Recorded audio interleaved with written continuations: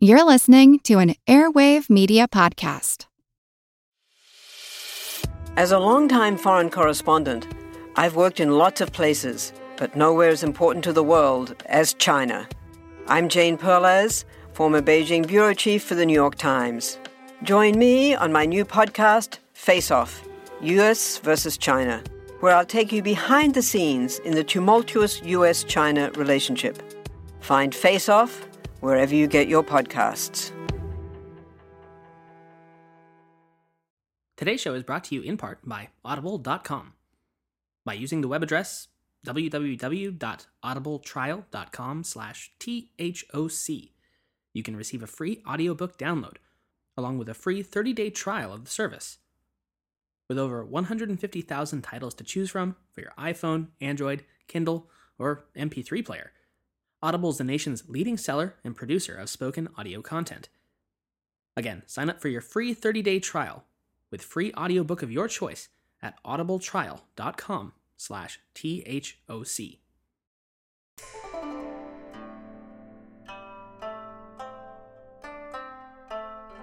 Hello, and welcome to the History of China. Episode 52, Best Laid Plans. We left off last time in the year 351 with the state of Later Zhao, which had only a year or so prior been the preeminent power in the north of China, quickly cycling through 5 separate Shi clan emperors before finally reaching the end of its rope and ceasing to exist as a political entity altogether.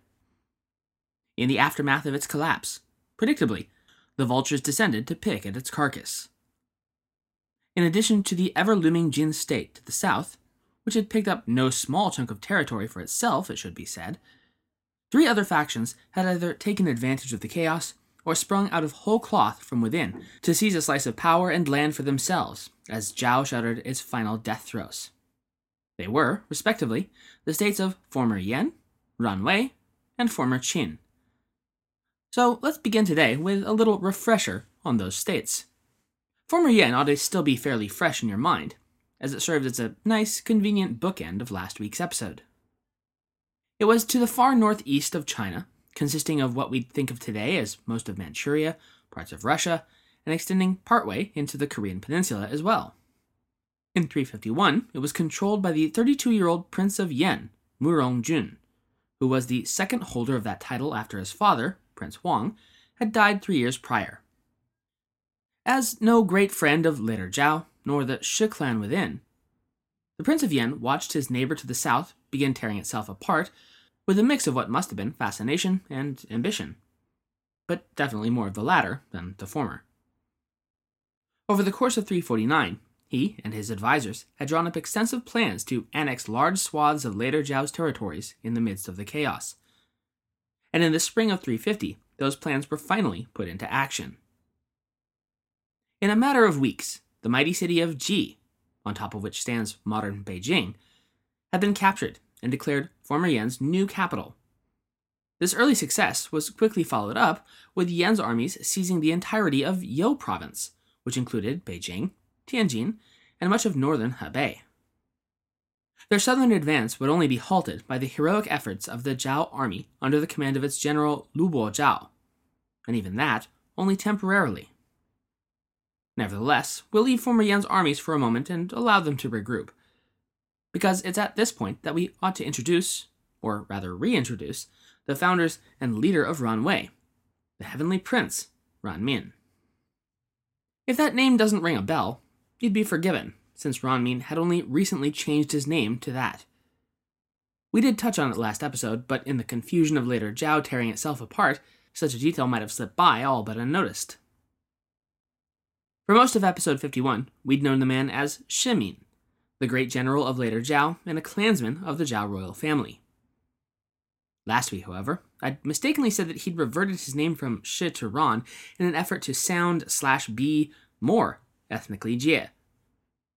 But given what he's about to do over the course of his reign, this was a frankly ridiculous oversight on my part, and I'm not sure how I managed to so badly mangle his lineage. So let me correct that now. Shimin's father, Ran Zhan, had actually been captured by Shila's army way back in 311. It isn't clear why, possibly his connection to Chinese aristocracy, but the 11-year-old Ranzhan had been adopted by Shila's then young nephew, Shi Hu, as his own son and thusly raised. Thus, Shimin was technically Shi Hu's adoptive grandson. But one thing is abundantly clear. Shimin was not ethnically Jie, and was in fact ethnically Han, something that his adopted family never quite let him forget. And so it was that in 349, as the rival claimants to the throne of Zhao killed each other left and right, that Shimin came to the forefront, given his sizable army and his well-deserved reputation for battlefield command. These would-be emperors, or at least the forces who controlled them, could abide no rival power as it turned out, and as such began sending wave after wave of assassins against Shimin, but were time and again defeated with seeming ease. Still, a "what the heck are you doing, I'm just trying to help you out here," would have been an appropriate response from Shimin, since he'd made no claim to the throne for himself, and indeed had backed his close kin in their claims, only to have them turn around and send killer after him once they'd been coronated. It became ever more obvious to Shimin that, in spite of his father and his adoption into the Jie tribe, none of his so-called tribesmen could ever really be trusted. So, using his authority as military commander of Ye City, he ordered the arrest and house imprisonment of the sitting Zhao Emperor Shi Jian, and ordered that all non-Han people were forbidden from arming themselves with weapons of any kind. As a result, any tribal person who was able fled the city. Things were about to go downhill fast, and it seemed like many of them already knew it. Shimin, you see, had come to the conclusion that the remaining Xiongnu and Jie populace were, as they were historically infamous for being wont to do, likely to continually stir up trouble and be unreliable allies in even the best of circumstances. And so, he decided on a final solution to their continued presence within Ye. He issued a public decree promising all Han people both a reward and promotion for each barbarian head they brought to him, regardless of age or sex, and then personally led the charge of the horrific racial purge throughout the capital city. In a matter of days, the streets had run red with blood, and by some accounts, as many as 200,000 people were slain, beheaded, and their bodies disposed of by being thrown beyond the high outer walls to rot. Among the dead were many who, though in all likelihood actually ethnically Han, had the genetic misfortune of not looking Chinese enough, by which I mean having a nose that was a little too prominent, or eyes that were a little too set back in their head, or whose beards happened to grow in a little too thick, all markers of non-Han-ness. Included in the slaughter was the rest of the Shi clan, men, women, and children alike. All in all, it has been estimated that within and surrounding Ye, between 70 and 80% of the northern tribal population was slaughtered by Shimin's order. All of this before firearms, poison gases, or industrial techniques, all by hand. Following this, what can only really be called a genocide, Shimin at last discarded the name of his exterminated adoptive tribesmen and restored his Han surname, Ran. And so it was that in 350, now as Ranmin, he promoted himself to the emperor of his new state, Wei, before launching himself and his armies against the remnants of the beleaguered Zhao remnant at his capital, Xianguo. By the end of 351, later Zhao had been destroyed, and the last of its emperors, Shi Zhi, beheaded by his own general and his head publicly burned on a busy street in Ye. This flirtation with victory, however, was not to last. After all, issuing an order to exterminate what amounted to everyone not racially identical to yourself is liable to ruffle some feathers, to put it mildly. And it would be former Yan to the north that would bring Ranmin's genocidal dictum to account. You'll surely remember that Yan, while a safe harbor for Han Chinese, was controlled and occupied mainly by the Murong clan of the Xianbei people, one of the 5 tribes of the now long-shattered barbarian coalition. So, yeah, they probably had an objection or two to raise about that whole kill all barbarians order. Or Maybe that had just happened to coincide with the ongoing southward land grab Yan was undertaking, and simply provided a convenient cover. Either way, the brother of former Yan's sovereign Prince Jun, General Murong Ke, advanced into Ranwei and provoked Emperor Ranmin's ire. But in a maneuver that would have been, was, and would continue to be such a staple of steppe warrior warfare that Genghis Khan and his son would still be using it to tremendous, world-shattering effect 900 years later, General Ke would lead his troops into charging their enemy army, feign panic, and then flee, running away screaming. There must be something primal in a person engaged in combat that tells them that when an enemy is running away, you pursue them.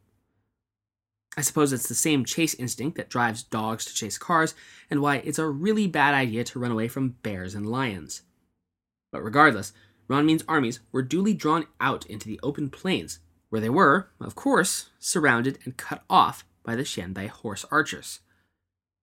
In the resulting chaos, Ranmin was thrown from his own horse and captured. When brought before General Ke, he made the unwise decision to start spitting insults at his captor, and quickly realized the error of his loose tongue when he was ordered to undergo 300 lashes before being executed. His wife and son, now his successor, would manage to hold out for another few months, but in the end would give up the ghost in autumn or winter of 352, ending Ranwei's brief foray into the 16 kingdoms, and leaving Yan now uneasy neighbors with both Jin to the south and a new power rising to the east of the Zhao capital, the state of former Qin and its iron-fisted monarch, Fujian. Fujian, whom I should say had not started out named as such, but since people in this era seem to be changing their names about as often as they change their underwear, I won't bother you with that whole headache. He was descended from the chieftain of a Di tribesman who had been in the service of Shi Hu, and had been appointed as the governor of You province in the west of later Zhao, as Shi Hu had lain dying in 349.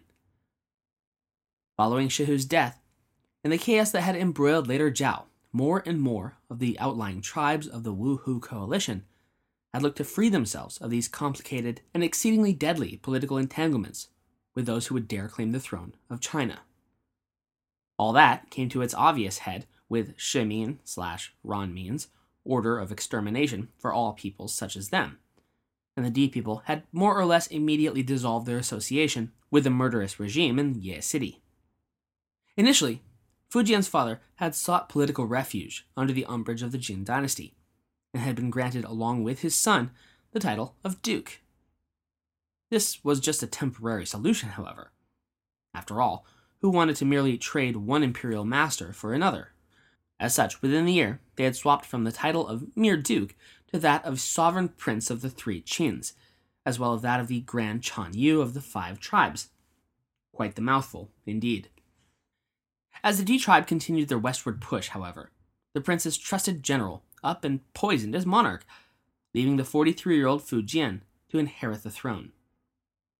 Fujian had been none too thrilled with his father having thrown off the Jin dynasty's protection, and as such disavowed his father's self-proclaimed titles and once again embraced Jin suzerainty. After all, why make more enemies than necessary, right? Fujian took up his father's armies, executed the poisonous general, who had apparently not thought out an exit strategy following his regicide, and then prepared for war. The target? The ancient fortress city, Chang'an. Fujian divided his armies into 2 columns, and set out in autumn of 350, rapidly advancing and managing to take the city entirely by winter of the same year. With Chang'an in hand, Fujian now decided that maybe his father's idea to cast off Jin obsequience hadn't been so foolish after all. He therefore declared himself the Heavenly Prince of Qin in his own right in the spring of 351, though we'll typically be referring to the state from here on out as former Qin. The following year, he took the next logical step and proclaimed himself the Emperor of Qin, and engaged the remnants of later Zhao, Ranwei, and former Yan before settling into a more or less stable border agreement in 352. That agreement would last for little more than a year before being shattered in early 354, when the Jin dynasty, in conjunction with its still nominal vassal, former Liang, to the west, launched a two-front attack on Qin, headed by its brilliant general, Huan Wen. In spite of mobilizing their entire armed forces under the command of Qin's crowned prince, the Jin advance caught former Qin sufficiently flat-footed that the southern army was able to advance all the way to the gates of Chang'an itself without serious challenge in the spring of 354. Here, however, the Jin assault faltered. Since the crop of wheat in the farms surrounding the capital had already been safely harvested and transported within the confines of the city itself, as summer descended on the Jin besiegers, General Huan found his force critically low on rations and with precious little in the way of forage. And when Huan, likely sensing that he stood no chance without adequate supply lines so deep in enemy territory, demurred from forcing the issue by launching a decisive assault on the understandably daunting defenses of Chang'an's outer walls, the siege petered out and was lifted late that summer. But fear not, for Jin's general Huan Wen will ride again. In the meantime, however, though the war had been a success, it had certainly not been without its own terrible cost. Fujian's heir had taken an arrow, possibly to the knee, and languished throughout the summer and fall before finally succumbing in the winter of that year. This would lead to Fujian fatefully naming another of his sons, the violent and capricious 19-year-old Fu Sheng, as his heir apparent in early 355, before taking ill and dying that summer, leaving absolute power once again in the hands of a temperamental psychotic, because we haven't had enough of those already. As emperor, Fu Sheng took a look at the fairly stable and placid state of internal affairs within the Qin court and thought, boring. Thus, he rapidly went about making sure that any sense of stability, continuity, or general comprehensibility of policy was buried with his father. Officials who had been instated during Fujian's reign or as part of his will quickly found themselves out of a job if they were lucky, and out of a head if they were less so. The reasons for these firings/executions included such gems as the emperor having dreamt of a big fish, prophecies of a great funeral, astrological signs, suggesting that the era name be changed at the wrong time, and my particular favorite, Fu Sheng turning the master of ceremonies at a feast into an arrow pincushion, in the middle of the feast, mind you, for the high crime of not getting everyone drunk fast enough. But the fun didn't stop there. For Fu Sheng, as it were, was blind in one eye and had a rather sensitive disposition about being made fun of for it. The sensible choice, then, was obviously to ban entirely words such as missing, lacking, slanted, less, and without. When confronted about his violence, excesses, and general messing up everything by his uncle, Fu Sheng responded predictably by cracking his uncle's head open with a hammer and then killing him, causing his grandmother to reportedly die in sorrow. In fact, it seems that just about the only good thing about Fu Sheng's reign was its relative brevity. Within 2 years of assuming the throne, his court officials had decided that this was just complete rubbish. In late 357, having been informed that the emperor was planning to order his death, Fu Sheng's cousin, the Prince of Donghai, who was also named Fujian but a different Jian than the previous emperor, just trust me on that, rose in rebellion. As Prince, Fujian's private army surrounded the imperial palace. The royal guard themselves, also totally fed up with this serial killer for a monarch nonsense, had the good sense to defect outright, leading to Fu Sheng's easy capture, demotion, and execution by being dragged to death behind a horse. Fujian then assumed the throne at 20 years old, and for the moment just skirting the issue of imperial designs by only taking the title Heavenly Prince rather than Emperor, but at the same time posthumously honoring his father and mother as Emperor and Empress Dowager, so, pretty much. And things went pretty darn good. Yeah, we could launch into the ins and outs of Fujian 2.0's not quite imperial court at Ye, the intrigue, the politics, the backstabbing, and you know me, I'm generally inclined to do just that. But there are things to do and states to destroy, so let's jump ahead about 8 years or so of relatively uneventful rule to 365, when Mu Rongke, The famed northern general, who had in 360 become not only supreme commander of the Yan armies, but also the imperial regent to his 9-year-old nephew, Emperor Yo, had finally captured Luoyang, the ancient Jin capital, and one of the cities that still had, against all odds, managed to retain a loyalist Jin government after all this time. Who'd have thunk? After nearly 2 years of siege, the forces of former Yan had finally brought the storied city to its knees and raised their own banner above its high outer walls. From there, Murong's Yan army seemed positioned to launch a strike against former Qin's territories directly. The heavenly prince Fujian personally led his armies to face what seemed to be a mortal threat to the survival of Qin. But, owing to both strategic considerations and his own gradually declining health, Murongke withdrew back to Ye City without attacking. There he would die 2 years later. It was with the death of Yan's highly capable military leader, and moreover, his replacement with a suboptimal hand-sitter and distant cousin, that former Qin began looking to Yan as a northern fruit that was at last ready to be plucked. But that brief flirtation with a war of conquest against former Yan would swiftly have to be shelved when a frenzied war of survival turned up on Qin's own doorstep, after no fewer than 4 dukes of the Heavenly Prince's own imperial clan and their personal armies rose in rebellion against Fujian's rule, doing no less than offering the state of Qin up to the Murongs of Yan in the winter of that year. Napoleon Bonaparte rose from obscurity to become the most powerful and significant figure in modern history. Over 200 years after his death, people are still debating his legacy. He was a man of contradictions, a tyrant and a reformer, a liberator and an oppressor, a revolutionary and a reactionary. His biography reads like a novel, and his influence is almost beyond measure. I'm Everett Rummage, host of the Age of Napoleon podcast, and every month I delve into the turbulent life and times of one of the greatest characters in history, and explore the world that shaped him in all its glory and tragedy. It's a story of great battles and campaigns, political intrigue, and massive social and economic change. But it's also a story about people, populated with remarkable characters. I hope you'll join me as I examine this fascinating era of history. Find The Age of Napoleon wherever you get your podcasts.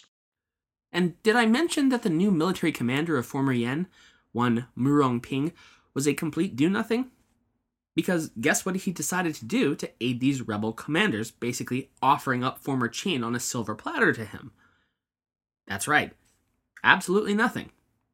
He did not mobilize his armies, he did not send aid to the Qin dukes. As far as we know, he didn't even pen a harshly worded letter to the editor. He just sat there, while Prince Fujian was able to mobilize his own army against each of the rebellious dukes in turn, crushing each one by one. And while the army of former Yan hadn't started the rebellions, nor aided them, nor endorsed them, nor seemed to have even taken notice of them, it did provide an extremely convenient casus belli for Prince Fujian that Prince Fujian had been looking for against the northeastern state. So we're finally going to invade Yan, right?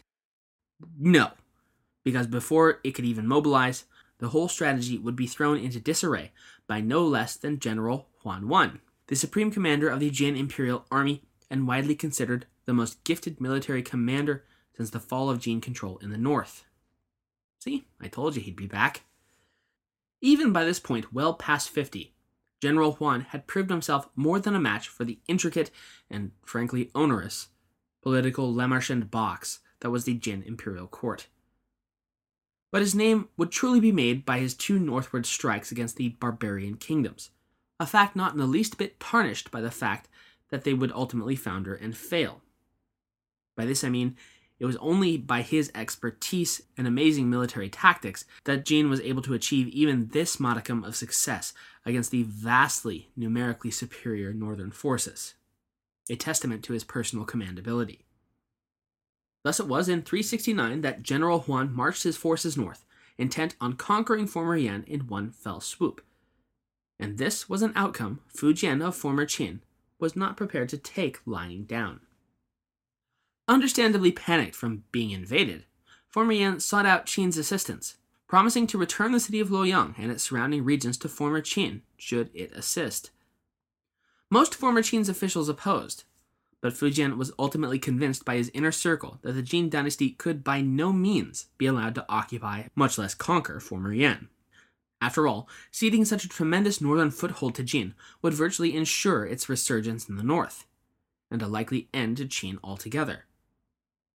Fujian thus dispatched his troops to reinforce the Yan positions, though it ought to be said that said reinforcements would not arrive until Yan had managed to stabilize its own situation and deal with the major threat of the Jin invaders by itself. Nonetheless, the combined armed force would go on to deal yet another strategic blow to the southern army. However, following victory, former Yan would renege on its promise to cede Luoyang, turning the two brief allies into enemies once more. In spring of 370, former Qin armies advanced on Luoyang and forced its surrender, and then advanced on Hu Pass, crushing all former Yan resistance on the way, before laying waste to Jinyang City in Shanxi. The do-nothing Mu Rongping finally got his hands out of his pockets and led a 300,000-strong force against Qin, but stopped short at the Lu River, apparently unsure of how best to proceed from there. And as the former Yan forces milled about, apparently unsure of their next step, the former Qin armies were able to array themselves on the far banks of the water and fortify their position. Still, against such a massive force, even prepared positions might not have been effective enough. Until, that is, Mu Rongping managed to make the frankly unbelievably stupid decision that now, with his army in the field and facing a fortified enemy army, now was the perfect time to start fleecing the local populace for their loose change and lunch money. He ordered guards stationed at forest and stream crossings, disallowing commoners and even his own soldiers from cutting firewood or fishing unless they paid a toll in either money or silk. And to be sure, this extortion tax soon netted Murong a tidy stash of personal wealth, but at the cost of the morale of his soldiers. Even his monarch, the Emperor of Yan, sent messages rebuking such idiotic profiteering and ordering to distribute the pilfered wealth among his men. But it was too little, too late. The damage was done. In winter 370, the two enemies finally clashed, but despite the huge numerical advantage that Mu Rongping had, former Qin's forces not only held their own, but outright crushed him, forcing Mu Rongping to flee back to Ye City by himself. The emperor of former Yan, Mu Rongwei, was forced to abandon Ye in the ensuing chaos, and tried to flee to one of his old capitals, Heilong, in Liaoning. Nevertheless, he was captured en route. Though Fujian ultimately pardoned Mu Rongwei, he had him formally surrender with his officials, officially bringing former Yan to an end later that year and incorporated into former Qin. Fujian continued to carry out campaigns that were intended to eventually unite all of China. In 373, he launched a campaign against Jin's western region, conquering much of modern Sichuan, Chongqing, and southern Shanxi. Meanwhile, many former Qin officials had become concerned about the large number of Xianbei people he had placed in the heart of the empire, and how many Xianbei officials, including those of former Yan's imperial Murong clan, he had put in charge of important posts.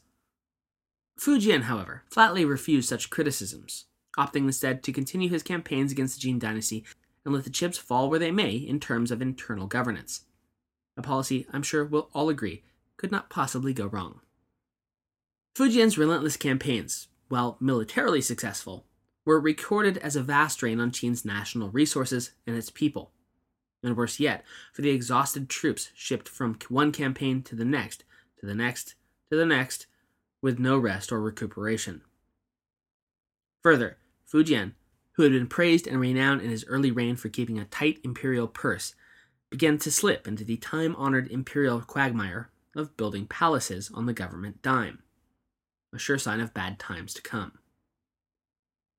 Further, a long-standing area of governmental focus and oversight, that of keeping government officials honest and competent, appeared to have begun to be ignored, as false reports of historical records began to once again creep into official records.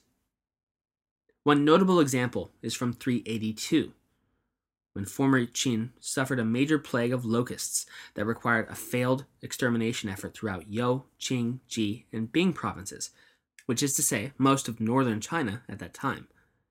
And yet official records paradoxically record that these provinces, except for You province, harvested large yields on their crops, and that locusts did not infest the hemp and bean plants, which is a rather fantastical accounting of events. This suggests that government officials were no longer reporting statuses of their provinces with any degree of honesty, but simply making reports to please the emperor and the high-level officials. This may have been because, by slipping into personal indulgence and more surrounded by cronies and yes-men rather than actually trustworthy confidants, Fujian had come to feel that he had to personally oversee everything himself, and swiftly became overburdened by the sheer enormity of the task. This interpretation seems to be corroborated by a 376 imperial edict indicating that his workload was burdening him so much that half of his hair had turned white. In fall 376, Fujian launched a major campaign, this time to the west against former Liang. This had come about after its governor, Zhang Tianxi, refused to show submission by visiting the former Qin capital Chang'an, and then pushed this insult way over the edge by killing the emissaries Fujian had dispatched. Zhang's generals, who were themselves displeased with this young monarch's blatant favoritism, either surrendered outright or allowed themselves to be easily defeated, and in less than a month, Zhang was forced to surrender, and former Liang's territory was officially annexed into that of the Qin Empire. In 378, Fujian sent a strike force to attack the important Jin border city of Xiangyang. The emperor's son, Prince Fu Pi, ordered that Xiangyang be surrounded to force it into submission at minimal losses. Your classic siege, if you will. But Fujian, unhappy at his son's slow pace in capturing the city, ordered Fu Pi to either capture the city by the spring of 379 or commit suicide. With no other option, Fu Pi launched a major assault on the city, capturing it in the spring of 379 to the tune of incredible losses, along with the nearby city of Weixing. But such a resource commitment and expenditure had its own costs, and another army sent by Fujian was defeated by the Jin and forced to abandon Peng City. In 380, Fujian carried out a historically controversial decision to redistribute the Di people under his rule, which by this point constituted only a small minority in his empire. They were spread about the various regions of the empire, under the commands of his sons and other generals. Now, he probably intended to have them serve as some kind of a stabilizing force throughout the empire, but in the short term, the result was that the heart of the empire, Guanzhong, was left with very few Di and filled with Xianbei and Qiang, which would eventually result in a critical destabilizing effect, as we will later see. By late 382, Fujian had once again finalized plans to conquer Jin. Most of his important officials opposed such a course of action, including his prime minister, but Fujian would hear no such dissent. And when an official raised the point that the Yangtze River was a very difficult crossing indeed, possibly remembering the last great general who had tried to force his way across it at Red Cliffs, Fujian dismissively remarked, quote, "We have so many soldiers that if they threw down their whips, it would be enough to stop the flow of the Yangtze altogether." End quote. In 383, Fujian sent a detachment on a campaign to Xiyu, which you'll recall is the truly far western regions surrounding and beyond the Taklamakan Desert, today Xinjiang. Those peoples had once been conquered and vassalized by the Han dynasty in its prime, but had long since been abandoned and largely left to their own devices as the Han had pulled inward and then buckled in on itself during the 3rd century. There, some of the now de facto independent fiefdoms and kingdoms had submitted to former Qin as vassals, but others had refused to recognize this new northern power's authority. The commander of the Xiyu campaign then, General Liu, would conduct a campaign that would last several years and be quite successful in its own right. However, by the time it was completed, his emperor Fujian would be dead and former Qin near destruction. The north was, with the exception of a few tribes way out in the middle of the desert that they were still mopping up, by now in pretty much total submission and reunified under the one banner of former Qin. And not just the north, but also Sichuan and the city rightly called the key to the middle Yangtze, Xiangyang. So now came the obvious next step, the south. In May 383, a Jin army of 100,000 had attempted to recover Xiangyang, but was driven off by a Qin relief column of 50,000 men. In response, Fujian had ordered a general mobilization against Jin. 6 out of every 10 able-bodied men were conscripted, and 30,000 elite guards were gathered. In August of 383, Fujian sent his brother, the Duke of Yangping, with an army of 300,000 as an advance force. Later that month, Fujian himself marched with another army of 270,000 cavalry and 600,000 infantry from Chang'an. In September, Fujian reached Shang City. Initial contact with the Jin armies at Shuoyang resulted in victory, but from there, former Qin's momentum rapidly wore down. Tipped off by spies within the former Qin army to the fact that Fujian's full strength had not yet arrived, the Jin were able to use their superior knowledge of the land to mount a massively successful ambush against the arriving Qin column. The strike force, though only 5,000 strong, managed to so completely take the former Qin forces by surprise that by the end of the battle, more than 15,000 former Qin soldiers lay dead. Subsequent engagements resulted in little more than costly stalemates, where the Qin emperor had been expecting easy victory, and settled into a deadlock along the now non-existent Fei River, with the former Qin forces to the west and the Jin forces along the eastern bank. That tense cross-river staring contest would be broken, however, in what is frequently considered one of the most politically and militarily significant battles in Chinese history, the Battle of Fei River. The standoff rested on the fact that when two armies face each other on opposite sides of a river, neither wants to be the group crossing. Crossing a river is difficult, dangerous, and exhausting, even in the best of circumstances. But now, imagine trying to do the same thing weighed down by armor and weapons, with arrow fire pelting you the whole way. And should you be one of the lucky ones to make it across, congratulations. You now have to fight a pitched battle against a fortified enemy army, wet, cold, and exhausted. Thinking that this sounded not at all fun, the former Qin commanders opted to conduct a feigned withdrawal to lure the Jin army across the river. A potentially risky plan, but one that, if properly executed, could end the standoff in Qin's favor. Though other of his advisors cautioned against such a maneuver, Emperor Fujian dismissed their concerns and gave the go-ahead, an order he would live to regret. You see, the thing about these kinds of false maneuvers is that they require discipline, unit and army cohesion, and a trust in command decisions. So unless the troops either know about the ruse or are at least disciplined enough to do exactly as they're told, things can get really ugly really quickly.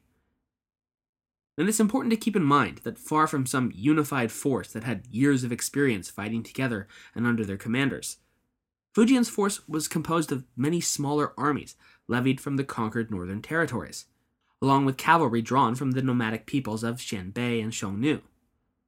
Most of the soldiers had little or no loyalty to former Qin itself, and had either joined voluntarily or had been forced to join simply because of rations or pay. Many battalions had problems following orders as instructed by their commanding officers, even on good days. As such, Emperor Fu was warned of the poor training of his patchwork quilt of an army, but had been counting on the sheer numbers of men to simply overwhelm any opposition. Yet now he was expecting them to execute an enormously complicated gambit, and no one bothered to inform the soldiers of former Qin that this withdrawal was indeed a punt fake? You can probably guess where this is going.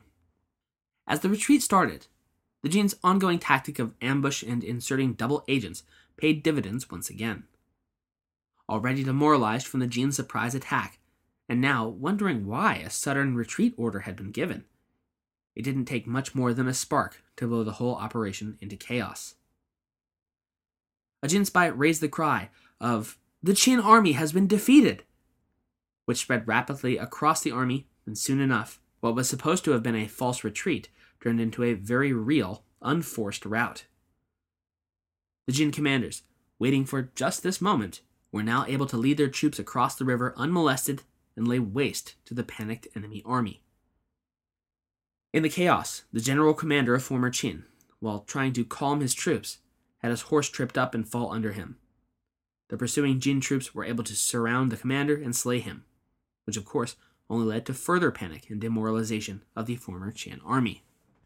Troops dropped their weapons, supplies, and even armor as they fled for their lives. And all told, between combat, starvation, and subsequent exposure, it is estimated that between 60 and 70% of the total former Qin army died in or around the Battle of Fei River. Even Fu Jian himself was nearly killed when hit by a stray arrow, and was forced to flee to one of the few units that wasn't undergoing total collapse, and with it withdraw all the way back to Luoyang, legendarily decrying his fate with "Tian Wang Wo Ye," heaven has annihilated me. At this point, the patchwork quilt that made up former Qin began to unravel rather quickly.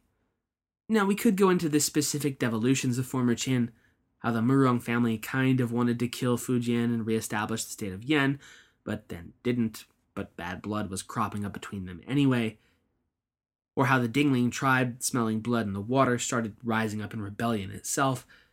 It's all fascinating, but instead, I'll cut to the chase, and say that following the disastrous campaign and the slaughter at Fei River, former Qin's goose was effectively cooked. In the spring of 384, Murong Cui would claim the title of Prince of Yan, establishing later Yan. He soon captured many cities in the Eastern Empire, although both Ye and Luoyang were beyond his power to take for the time being. Meanwhile, Murong Cui's nephew, upon hearing the news of his uncle's uprising, gathered some Xianbei soldiers of his own and started his own rebellion within Guangzhou, claiming his old former Yan title of Prince of Jibei and starting Western Yan. Fu Jian sent his brother against this rebellion, intent on cutting off the Xianbei commander's escape route, despite his chief advisors urging to, just let him leave if he wants to leave. Like an animal backed into a corner, the Prince of Western Yan, exit blocked, was forced into combat and managed to absolutely crush the imperial army sent against him and kill its commander. When a messenger arrived at the Qin capital to report the defeat, Fu Jian lost his cool and became so angry that he, killed the messenger. At which point the official to whom the messenger belonged went into a panic and fled with a contingent of his own Qiang tribesmen. He then declared himself the Prince of Qin for 10,000 years, establishing later Qin. Meanwhile, the newly self-crowned Prince of Western Yan advanced on Chang'an, and following an unsuccessful strike against the later Qin rebels, and his son abandoning Luoyang to come to Chang'an's aid, pretty soon Fu Jian looked around and realized that he had just lost the entire eastern half of his empire, save for Ye City itself. This would have been bad enough, but the Jin dynasty's armies weren't about to let up on the heels of their stunning victory at Fei River, and following up also launched campaigns to recapture Sichuan and southern Shanxi, both of which would prove successful by early 385, as well as making major gains south of the Yellow River. Back in late 384, though, following an unsuccessful assassination attempt by a Xianbei member of the Murong clan, Fu Jian ordered the execution of every last Xianbei within the walls of Chang'an. When news of this genocide reached Western Yan's ruler, he responded by declaring himself Emperor Wei in early 385. Now another claimant to the imperial throne rather than just another rebel prince, the Emperor of Western Yan would continue to deal the former Qin army, commanded by Fu Jian's son and heir, defeat after humiliating defeat.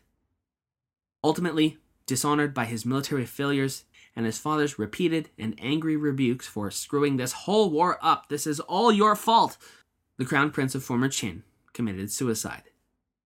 The Western Yan army was able to surround and lay siege to Chang'an, and the city rapidly descended into terrible famine. Desperate, Fu Jian decided that he would lead his army out of the city to try to capture food supplies, leaving his new crown prince in charge of the city. This son, however, would prove even less competent than the last, and as soon as the emperor left, the city fell, and the crown prince fled south to Jin. Without a capital to return to, Fu Jian decided to get on his horse, grab his concubine, hole up, batten down the hatches, and wait for this whole thing to blow over. Thus, he took his army to Wujiang Mountain, but was surrounded and captured by later Qin forces, and taken as a prisoner along with his consort and family.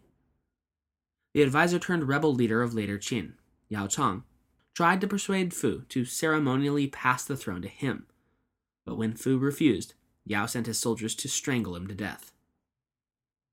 Former Qin had gone from unifying the entirety of northern and central China to hanging on the very precipice of oblivion in the span of less than 2 years.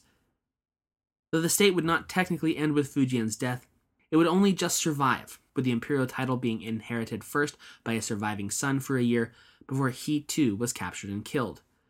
But even then, it still wasn't quite the end for former Qin, when a distant relation, Fu Deng, managed to take up the imperial mantle and fight on, beginning in 386. Notably, Fu Deng's armies clashed with those of later Qin during a time of severe drought and famine. His solution? Well, let's just say there was a reason he called his defeated foes 守势, or prepared food.